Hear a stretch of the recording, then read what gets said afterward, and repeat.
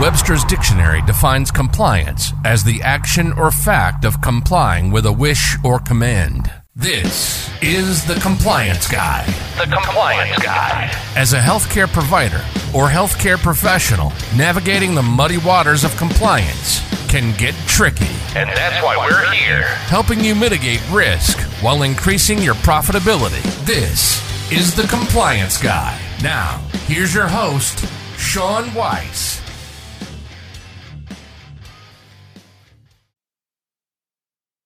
All right. Hey, everybody. Welcome to this episode of the Daily Dose on the Compliance Guy. I'm Sean Weiss, and as always, I want to begin by saying thank you all so much for tuning in, logging on, and just hanging out with me for a little while. Today is Wednesday, November 16th, in the great year of 2022. It's impossible in my mind to fathom that we are now more than halfway through the month of November, and just in another week or so, we're going to be celebrating Thanksgiving. Absolutely unbelievable how fast this year, 2022, has gone by. And not to mention, shortly after Thanksgiving is done, we are moving right into the thick of celebrating the December holidays.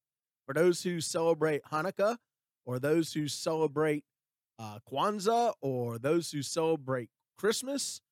So December is going to be, just like November, another very busy month, one that moves very quickly. And then, of course, as we all know, the end of the new year on the 31st, and all of our resolutions that get made and held on to for the first 24 to 48 hours of the new year. And then we revert back to the way we've always done things. Well, anyways, let's get into this daily dose. So with all the cases that I have been asked to work on in 2022, and believe it or not, on the 15th day of November, which was yesterday, I was contacted by a new law firm asking if I would engage in a litigation that is going on with multiple commercial insurance companies against the hospital network. And it was an interesting conversation, and as things progress, I'll keep you all posted, but I have a feeling this is going to be one that makes a lot of headlines, and that's something that I am having to take into serious consideration.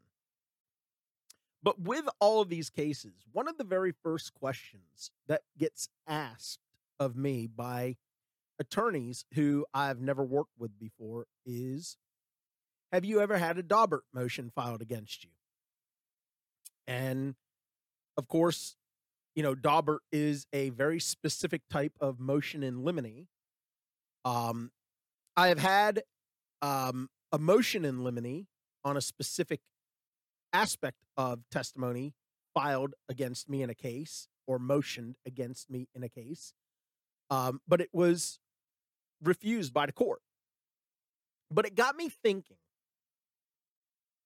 2022 has been such an incredible year for civil and criminal cases that I thought I would spend just a few minutes talking about what a Daubert motion is, where it came from, and why it's so important to attorneys. Because I know a lot of you that listen to this podcast are subject matter experts. Some of you are already testifying experts. Some of you are aspiring to become testifying experts.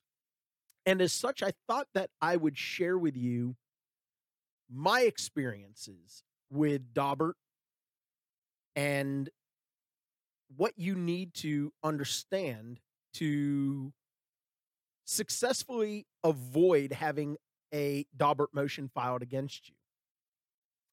One of the easiest ways to bypass a Daubert is to have an expert report created, because your expert report gets presented to opposing counsel, and it allows them to see the depth of knowledge and the breadth of experience that you, as a subject matter expert in this particular area or areas, possesses. It gives you an opportunity to talk about your qualifications, your assessment of the case, an assessment of the documents that have been provided to you. And it is a key in helping to thwart or to compel opposing counsel not to file a Daubert motion unless your report is just so reckless that you hang yourself out like a piñata for a beating. So again, Daubert, and I'm not talking about the cartoon character Dilbert, don't get them confused. Daubert motions are named for the Supreme Court case, which is Daubert v. Merrell Dow Pharma, Inc. And you can find this at 509 U.S. 579, and it's from the year 1993. And although Daubert is the standard that's followed by federal courts, there are some states that still adhere to what's referred to as the general acceptance standard, which was actually set out in Fry v. United States. And if you're interested, this is the DC Circuit, DC Circa 1923, and you can find it at 293F 1013 and 1014. And you can also look at something called the standard for excluding expert testimony.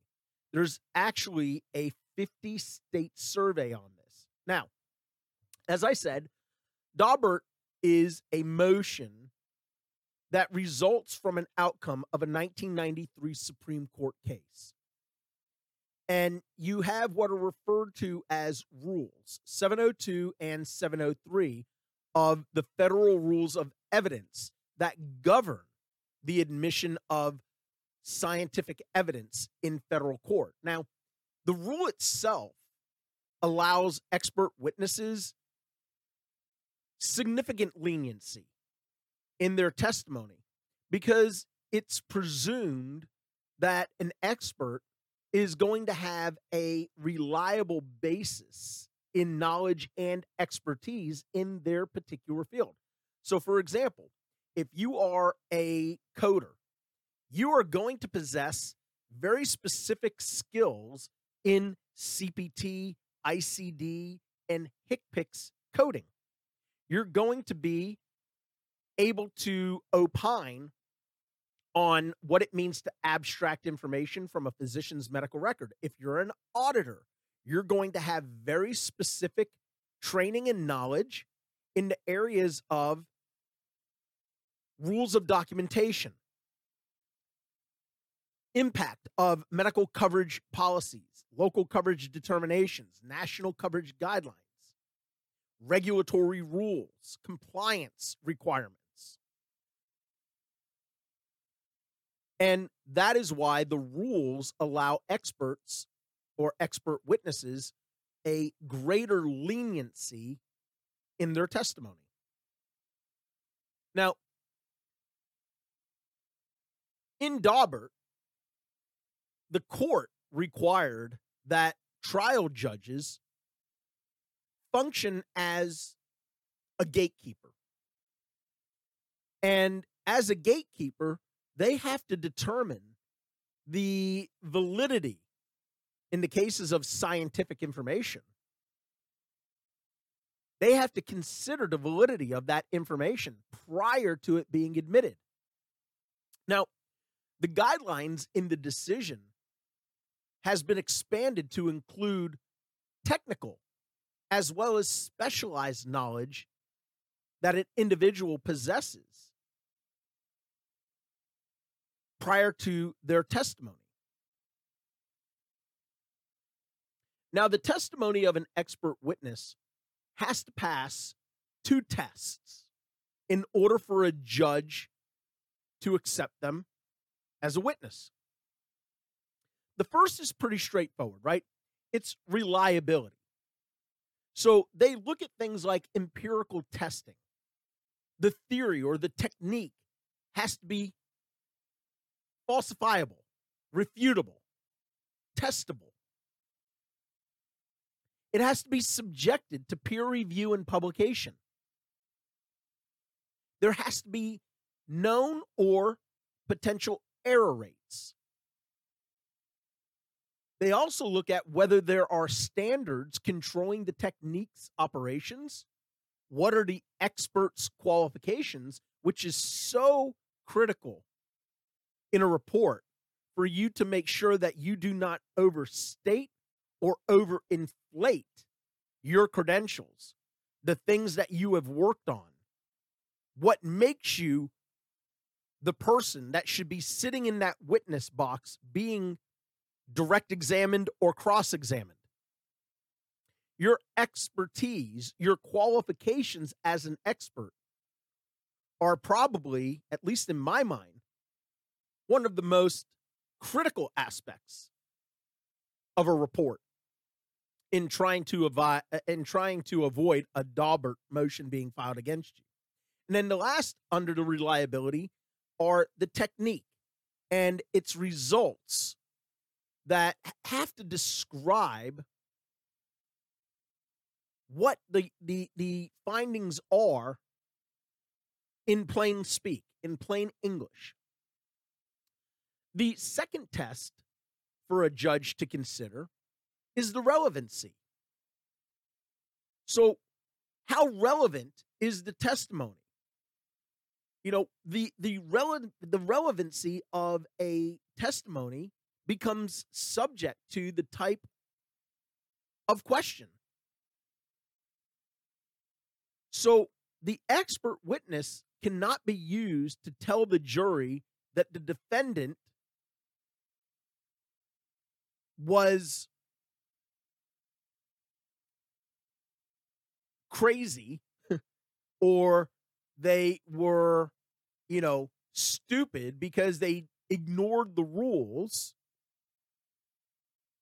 That's not how an expert opinion has to be leveled or provided. You have to be able to convey your message in such a way as to, for example, saying, given the fact that there is a wide discrepancy from Medicare administrative contractor to Medicare administrative contractor with respect to local coverage determinations as outlined in a 2014 OIG study that specifically explained their concerns to the Centers for Medicare and Medicaid Services. And as a result of the inconsistencies in these LCDs, providers are left bewildered. They're left confused because one MAC says you can do it this way, as opposed to another MAC saying you can't do it that way.